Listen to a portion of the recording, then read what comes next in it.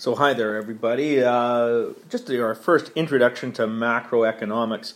What I wanted to give you an idea of before we even launched into the textbook was how macro kind of differs from micro. So if you think about what microeconomics is, what we would have is we would have a consumer here, and then we would have a producer here. And the microeconomic interaction described how these two people interacted and exchanged goods.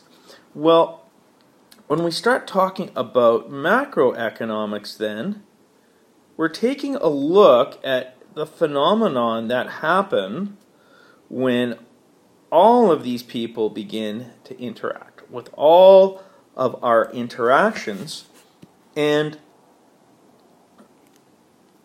the other parties who may be affected by these interactions, even though they're not directly involved. So if we think of these folks being the micro, then all of these little economic interactions form the macro. So that's what we're going to take a look at here. In order to get a really good sense of what's happening in our macroeconomy, we need to be able to measure it. And so the way we're doing that is with measurements of economic flows and economic stocks. So here's the big difference. And they've got actually in your textbook, frankly, a really good explanation of it. Forgive my artwork right here, but imagine that this is a tub. And in the tub is a whole bunch of water. So we've got water in our tub. And we have our faucet. So it's going to be a horrible faucet. So from that faucet, water is also coming down into our tub. So we'll do the... I suppose I could have done the water in blue. And then we have water coming out of our tub in our drain. So when we're measuring a flow, we're measuring how things change over time. So we'd think about the water here as being our flow, and the water here as being our flow. How much is going in, how much is coming out? So a flow might be something like the number of people entering the workforce, the number of people leaving the workforce, and the stock, we're just sort of measuring at any given point of time how many people are in the workforce. So think of the flow kind of like being change. Stock is the measurement at any one given point in time.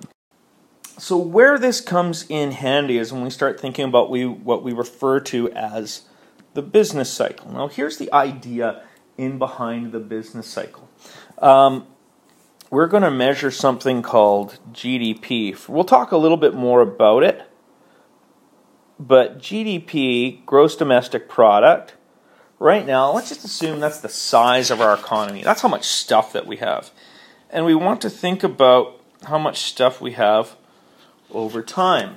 Well, our economy over time has grown. We produce more stuff now than when we did in the past.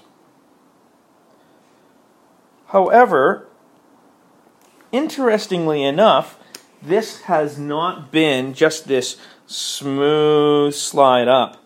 Rather, it's been a trend. So what we'll see is we'll see periods of where the economy, quote unquote, will go up. That's where we're producing more stuff. And then when it goes down, and this is what we call the business cycle. So all these up and down fluctuations, it's not nearly as neat as I've depicted there.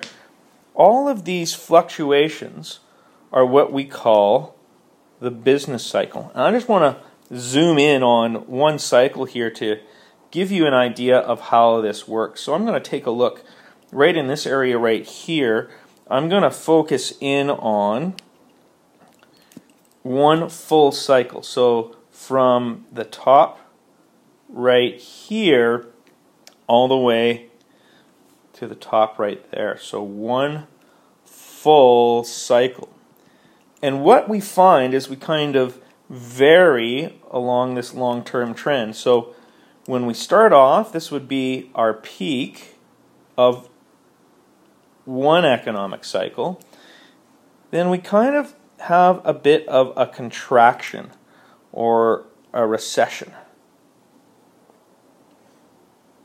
You'll hear recession, you'll hear contraction until we get to the bottom of the cycle.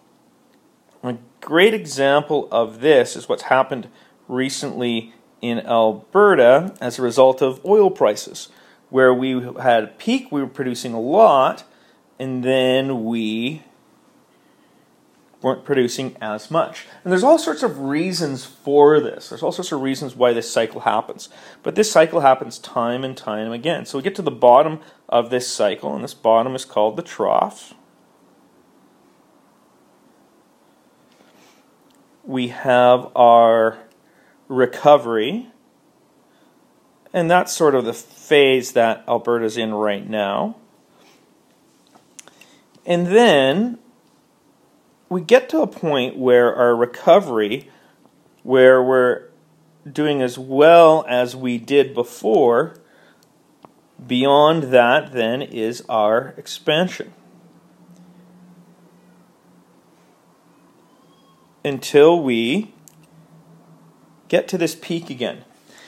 And the cycle repeats itself time and time and time and time again, with a fair amount of predictability.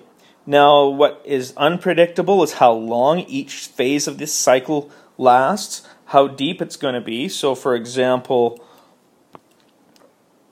right over here, we didn't really lose all of that much, whereas peak to trough here, we lost a lot. And there can be a lot of repercussions during these times. In particular, there's repercussions in the three things that macroeconomists like to measure and that we think are fairly important in order to understand the health of our economy as a whole. We like to measure GDP, so obviously that's the central one, so gross domestic product, how much we're producing. We like to measure inflation, so over time, price of things goes up. And as it does, there can be some tough consequences to people as prices go up. And we like to measure unemployment. And of course, this can be a big one. Each of these factors, when we look at it on a macro level, has very important consequences when it comes down to how we behave on a micro level and, frankly, everybody's quality of life. And that's what we'll begin to talk about in the next lesson. We'll begin to talk about how we measure these things and why they're important.